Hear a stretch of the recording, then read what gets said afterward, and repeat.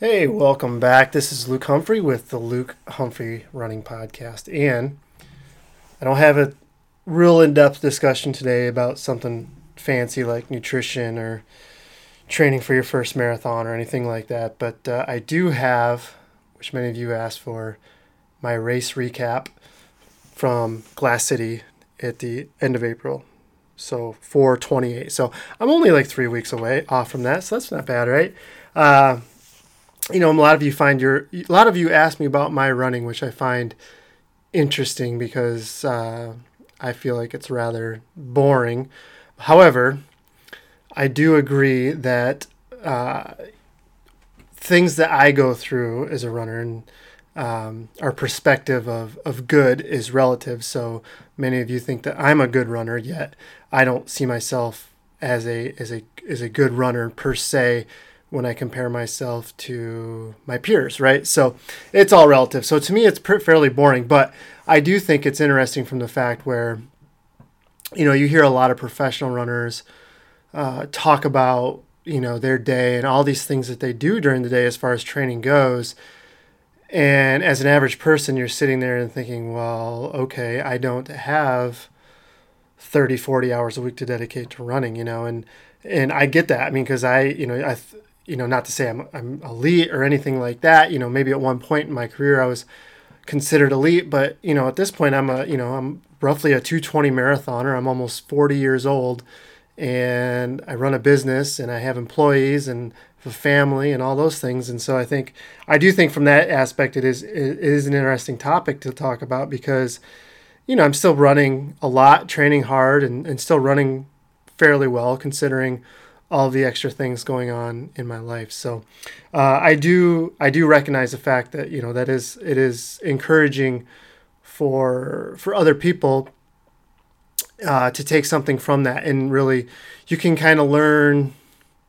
Well, one, how I guess what I would say is learning how to make it a priority without necessarily sacrificing other things. You just get better at cutting out the things that really aren't that important in your life, right? And so, that's essentially what it's taken me to get to this point, is finally cutting out everything that really was not necessary or important to me anymore, and keeping the things that are a priority in my life a priority. And so in any case, I want to talk a little bit about Glass City and leading up to it. So, as many of you know, I ran Cal International at the beginning of December, and then took some time off. So I ran 2:20:27 there, which, if you if you look at my splits there, you see a mile in there that's about 30 seconds slower than the others in the first 8 miles, and that was a bathroom break. So if you take that 30 seconds off, I ran a little under probably ran a little under 2:20 actual running time, but it is what it is. So that was actually a first in my career that I've ever had to stop for the bathroom. But maybe it's my middle age catching up to me. So, but I took some time off, and I was going through a lot of life changes as well, and there was a lot going on, and so really running took a backseat in my priority list. So, beginning of December through probably mid-January, I was just kind of running. And to be honest, I didn't really miss training. I still enjoyed getting out. I ran, 30, 45 minutes a day, an hour here and there. It was really, there was no rhyme or reason to what I was doing. And I didn't mind that for that point. That was the first time in probably 20 some years where I wasn't training for something, right? And there wasn't really a plan moving forward. So it was kind of a relief, it was kind of a lot of weight off my shoulders where, before it was like a lot of pressure to be on a team, to perform, to feel the repercussions of not performing, not really from anybody like Kevin or Keith or anybody like that. I mean, they were definitely incredibly supportive of the things that I did, but more on myself and kind of justifying that in terms of sacrifices that my family was making. So I didn't necessarily miss it. I was fine being just dad, and making lunches and sending the kid off to school and then going for a 30-minute run. I was fine with that. But over time, everything kind of sorted itself out, and I got accustomed to my routine, because that's one of my big things is like it takes me a very long time to get into a routine and then make that a consistent routine. And so when that routine changes, I mean, that's, in my mind, that's life shattering, right? So I deal with that very poorly. And so it took a while to kind of get the new routine and recognize that actually my life was really a lot better than what it was, because I wasn't waking up, rushing to get to a workout, rushing to try to help out with things around the house and things like that. It was just way more laid back, but it was different. And it was the difference in my routine that made me kind of freak out a little bit. But I got over it. And with that, when that kind of settled itself, then I became a little more in tune with training. So, for a long time, I was selfish with running. I left a lot of daily tasks for my wife, and that always made me feel guilty over time. And I think it was things like that really affected our feelings towards each other. I mean, I don't know if I would go say as strong as there was resentment towards each other, but there was definitely kind of like, oh, okay, well, you're going to, and like, it's not like you were bringing in, $100,000 a year to support the family. It wasn't even like, it was much, much less than that. And, but in any case, it was just like, you're making these huge sacrifices, and then, yeah, you work really hard and there's something to say in that, but you have to balance that with everybody else around you as well. And I definitely didn't do that very well for a long time. And I've always been an early riser, but it's always usually a scramble. And I talk into the morning runs and things like that. So now I was getting up at the same time. You guys getting up at 5 a.m. before. I'm getting up at 5 now, but I could get up at 5 now, spend 2 hours, kind of by myself, reflect, read, prep for the day, and get some productivity too. So like before noon, if it's before noon, I'm really productive. Like that's my high productivity time, and I can just get a lot of really important stuff done. And so that's what I would do. I'd take 2 hours and I would just get my daily routine in as far as like for myself, my personal stuff. And then I would spend, like an hour and a half on a project, like right now, my big project is I'm trying to write a lot of schedules from the imperial system to the metric system, and I'm trying to do that. So that's what I do in the morning. Like I'll spend a couple hours in the morning and write a schedule or two, and get that in Final Surge, and then get it ready to go. And so I'll always do that. Make sure that that's my big project. So I can get a lot done before 9:00. And then I'd get Josephine up, make her lunch, get her dressed. Then Nikki would come brush her hair or whatever, and then they'd go to school, leave at 8:30. I'd be out the door by between 8:30 and 9 and go for a run from the house. So in reality, I was only running like 30 minutes later than what I would with the guys, but I wasn't driving anywhere. And I was at home getting stuff done and then just getting out the door. Anyway, I'd say mid-January, I started to get the desire to train again. But I knew I was going to have to approach things a little differently. And not the philosophy, because, I'm a firm believer in the philosophy. Everything I learned from Kevin and Keith, I believe wholeheartedly.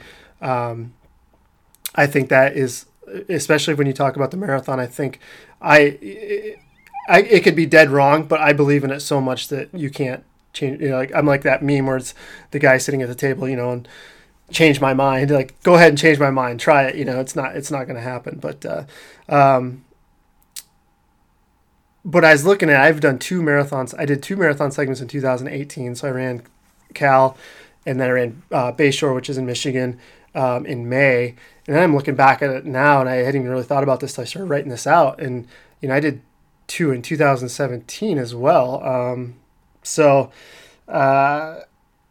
Yeah, it was, basically 4 marathons in 2 years, and that was a lot, and I kind of went around because, you kind of joke around where you're getting older and stuff, but it was interesting. But then I realized I can still handle a lot of the stuff that I used to handle. I just need to approach it a little differently. But, I played around with recovery, less mileage because I thought my body couldn't handle it. The truth is, I don't run 140 to 150 miles a week anymore. I don't have the desire to do that, and I don't think I need to do that. But I can run 110 to 120 miles, 100 for sure. Like for me, running 100 miles a week still isn't like, I don't necessarily have to go out of my way during the day to get 100 miles a week in. It's fairly not easy, but it's fairly easy to schedule in, and I can do it that way. 120. Now I'm working a little bit harder, but that's more making sure I get all my afternoon runs in and things like that. But it's still very, very, very doable. However, so aside from that, I'd done a ton of marathon work. I had a ton of marathon work in my system, so I want to just get faster. And I think that's a lot with getting older, is you just drift away from doing faster stuff, and you just stick to what you know you can handle. And so I want to get faster. I think if I get faster, I can run faster in the marathon too. And so that's kind of where I was at. I want to get to the point where 5-minute pace feels comfortable, where I can do that in a workout and feel comfortable again. It's been a long time since I've been there, and I want to get back to that place. And I think I still think I can. And just seeing, excuse me, people like, Jim Walmsley, things like that. Like I saw him at Houston, ran 104 flat or 103.59 or whatever it was, and like he's a year older than me. Like, why can't I do that? And I don't necessarily care to run 103.59, but why can't I run under 105 again or something like that? And then, so I just knew I had to approach it differently, and I wanted to do some more fast stuff. And then, I was starting to train like mid-January, first part of February. And of course, it was a pretty nasty winter here. So a lot of things were just simulated efforts. They were on the treadmill. I would do a lot of like 3 times 10 minutes and just make the grade as high as I could and the speed as fast as I could and just take it what I could get out of it, And then when I got outside, I tried to run faster just for my own mental status. And I would say during the last 6 weeks, I was able to get in the staple workouts. I got a simulator in it, so I did a half marathon locally and ran, under 109. I felt pretty confident about that. I ran solo. It was cold and windy, and I did it by myself, and it felt okay. And then I did 2x6 miles by myself, in the same type of thing. It was fairly cool, windy, but I knocked it out. And I felt pretty confident in at least my ability to run respectable. But honestly, I knew going into this it was going to be a little bit of a crapshoot. So I would say overall, I averaged about 105 miles a week from February through like 2 weeks before the race. So I think I counted it was like 10 or 12 weeks that I averaged about over 100 miles a week. So not bad by any means, but it was still a little less than what I averaged for CIM and about the same what I averaged for Bayshore the previous May. And I felt good physically, but my back was in decent shape. My head was clear. Stress levels were down a lot. And so, going into Glass City, I had 2 goals. And one was to try to compete for a win. And the second one was to try to run under 220. And I felt like if I could do one or both of those, I'd be in pretty solid shape. So, that was it. Not the training in a nutshell.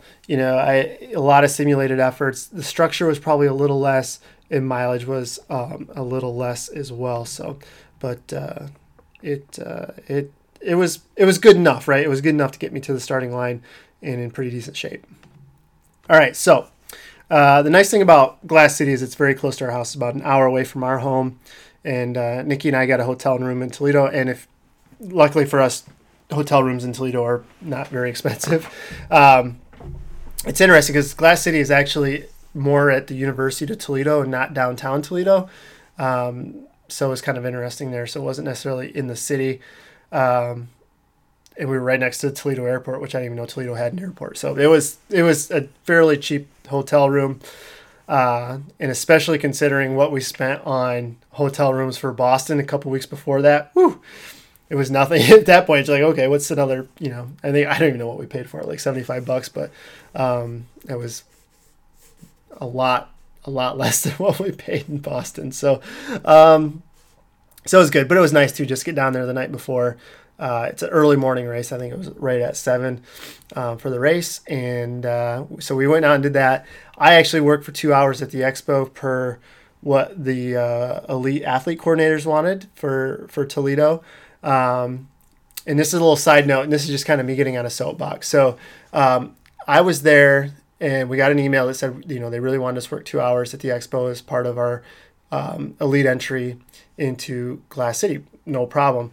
But I was there. I was there for my 2 hours, and I was the only one there.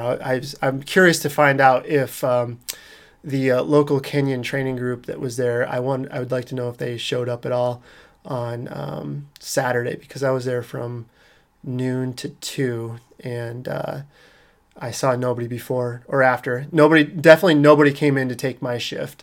So it'd be interesting to see. And that was supposed to be part of the requirements if you want to get paid prize money. So it'll be interesting to see how that works out. But in any case, I did my duties, and it was fun. I met a lot of people running their first time marathon, so it was good to meet those folks. But so we did that, and then basically went back and got ready for the morning. So the night before, it got cold. It rained all night, which was better than snow.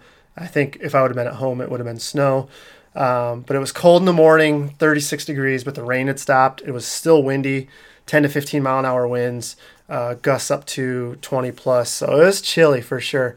But honestly, I was glad it wasn't 75 degrees. I feel like every race I've run in the last 4 years has been, like hot and humid and just nasty.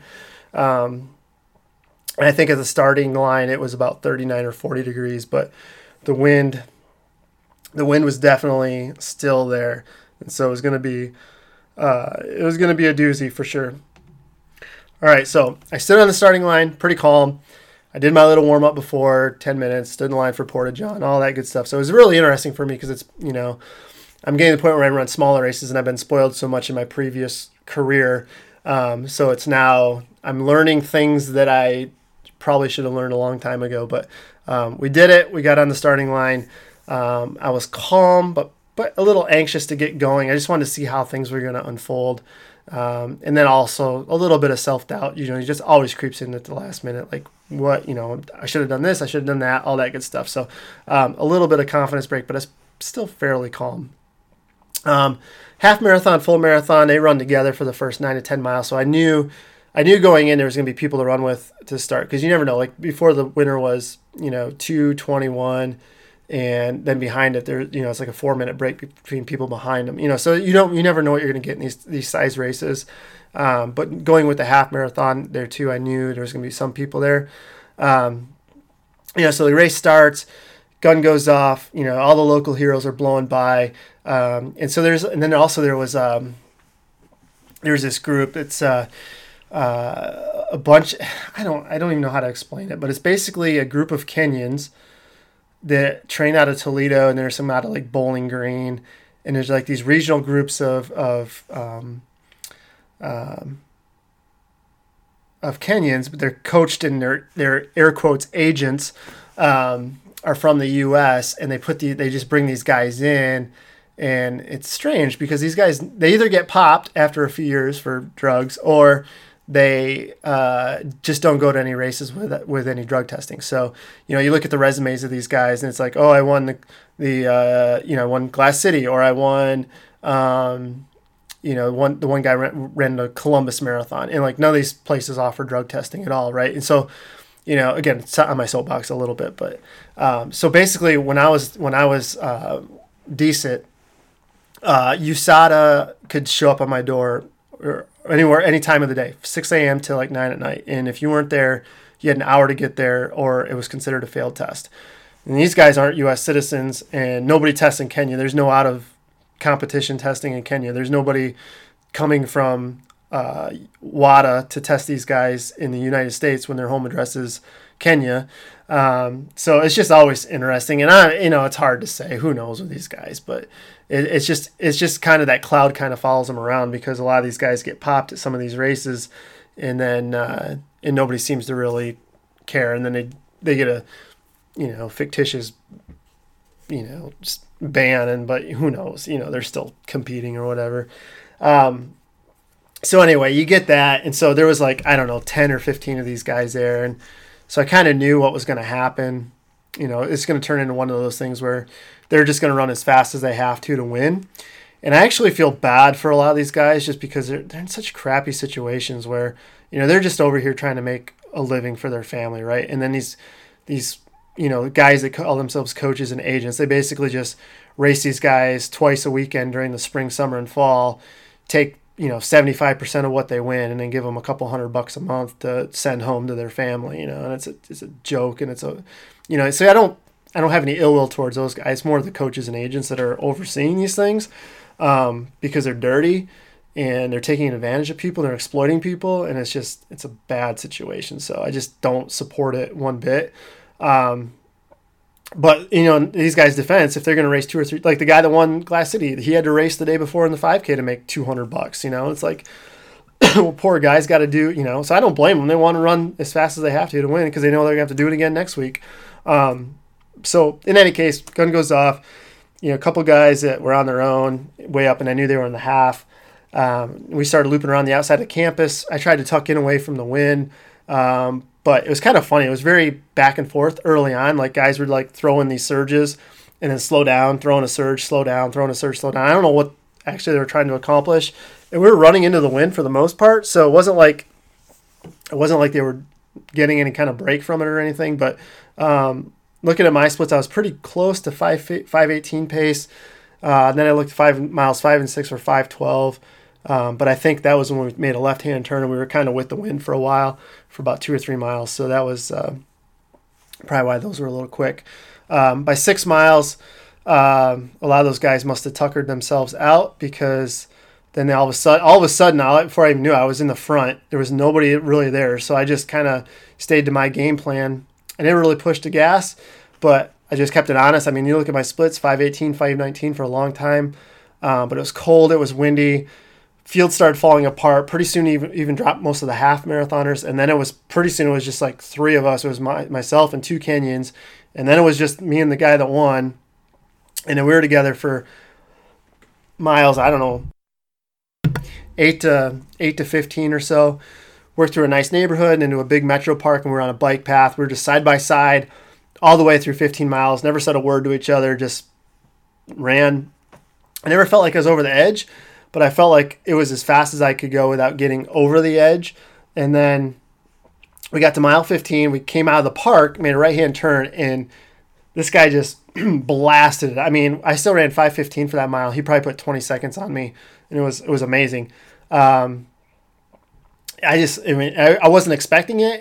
And he just dropped the hammer, and it was like, boom, he's gone. And then to make matters worse, we were dead nuts into a headwind. We were pretty much in that headwind the whole way back. So there was a break, and he spent the next 2 miles putting that distance on me. At one point, it was a matter of just holding on, because it just stung, because he was so far ahead. I didn't really have contact. There was literally nobody behind me, so nobody around me.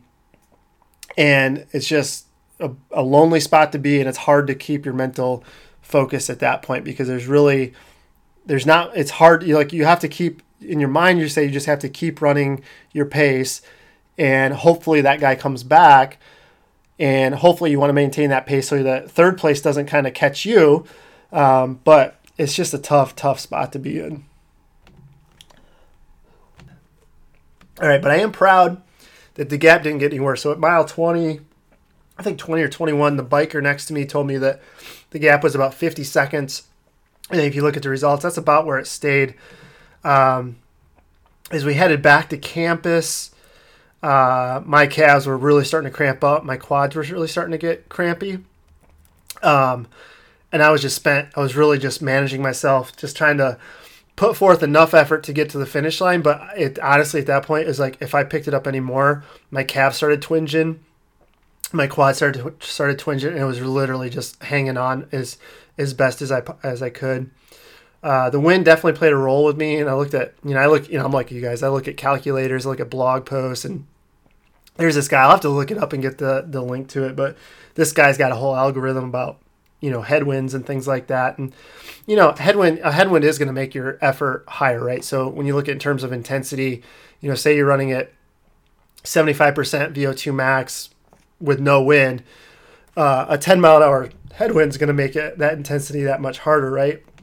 It might make it an 80% or 85% effort, and you factor in that over 10 miles, it plays a big role. So, you look at it from a term of, like, maybe if it was 10 to 20 seconds a mile that this would throw in, but then you factor in the fatigue you already have in your legs, the lack of fuel, the more fuel that's needed to keep the same pace within that higher intensity, it all definitely adds up. So I think it's just it's just a combination of everything going on. But all in all, I ran 222 high, second place, competed for the win for a long time. I'm really, I'm honestly disappointed. I really want to try to win. I went to Bayshore to try to win. I went to Glass City to try to win.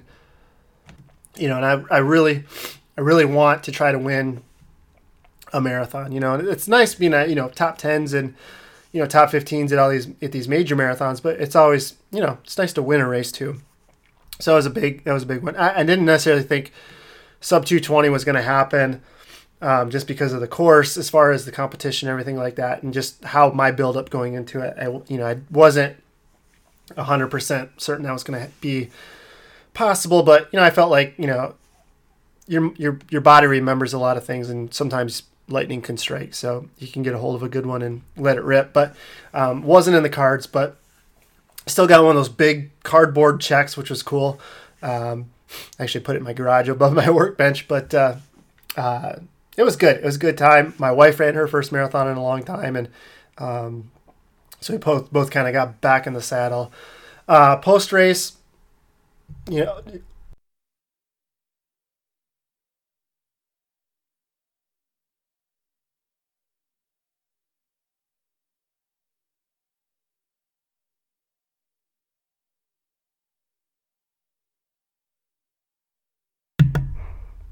so now's the time for too much information. I didn't pee for almost 2 hours after the race, and when I did, it was so brown I thought it was blood. I am telling you this because I think it's important.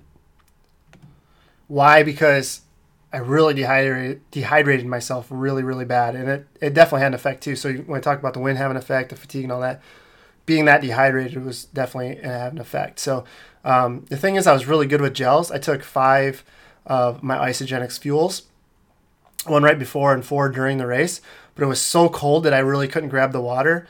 And also, here's a here's a tip for if you volunteer to race and hold cups out for people. Don't hold them at eye level. Hold them like arm level, so I don't have to raise my arm to my head to grab a cup of water. Keep it like natural arm carriage height, and that'll make it a lot easier for people to take fluids from you. And plus, it was so cold, I couldn't grab my hands really. Over time, your hands are, all that heat and blood's going to shut away from your hands into more to your legs and stuff, and it just makes it harder to grab. But I'd say I'd be surprised if I took 10 ounces of water during the whole race, which is bad because I should be able to do a much better job. It's such a rookie mistake, and it's frustrating, and it definitely probably cost me, maybe it might have cost me 50 seconds, and that would have been the victory. But it is what it is, and that's one of the things. You always have to look at the big picture, always be learning from mistakes and growing. So even though you might not be able to get faster, you can get better at what you do. And that's kind of the stage where I'm at right now. The next 3 days were pretty brutal. I could barely walk. However, by Saturday, I felt good and went for a run, about 3 miles. Slow, but spring was here. I was wanting to get some warm weather in, and I ran the next week until Mother's Day. My hip was a little sore. Now it's all good. And I'm even doing strides now. All right, so moving forward, I feel like I have 1 or 2 more chances at Trials Qualifier. Right now, I need to take a step back from the marathon. I want to do some short stuff this summer and get to where I can handle things that I've talked about I haven't been able to handle for a long time. Plan is to build up with a 5K and 10K June and July, run Crim in the 10-miler in August, and then from there I'll transition over to marathon training. Then I'm going to run Indy Monumental on November 9th. And then I think there's going to be a few guys going after sub 219. They got a nice bonus for people who break 219, so that'll usually draw some people in. And I know there's going to be a lot of people in the same boat that I am. So it should be fun. It should be fun with a group of guys working together, trying to get the same thing. It's always it always makes the camaraderie in that group a lot stronger, a lot more supportive for each other. And it should be fun. So I also want to get back to doing more strength stuff. I've neglected that. I was good for a while, then neglected it again. But I keep saying it, but that's my downfall. And that's probably the one thing where I falter as far as, trying to manage everything in my day. That's usually the first thing that gets cut out, and it really needs to find a place. Even if it's like 15 minutes at a time, just getting something in is going to be better than not getting anything at all. And so that's what my big downfall is. But at the end of the day, training for Glass City helped me transition into a new chapter of my life. I didn't win, but I raced hard. I still love running. I like where I'm at with things. And as I approach 40, I feel good about a career that's it's still there, but it's just kind of changed into that next phase of things. And I feel good with a lot of things with my life personally and my family's life. And so like all of you, here's to the rest of 2019. May it be fruitful. It may be a big education about yourself and what you're able to do. And I hope it's a great year for you. That's my recap. Hope you enjoyed it. All right, guys, I'll talk to you later. Bye-bye.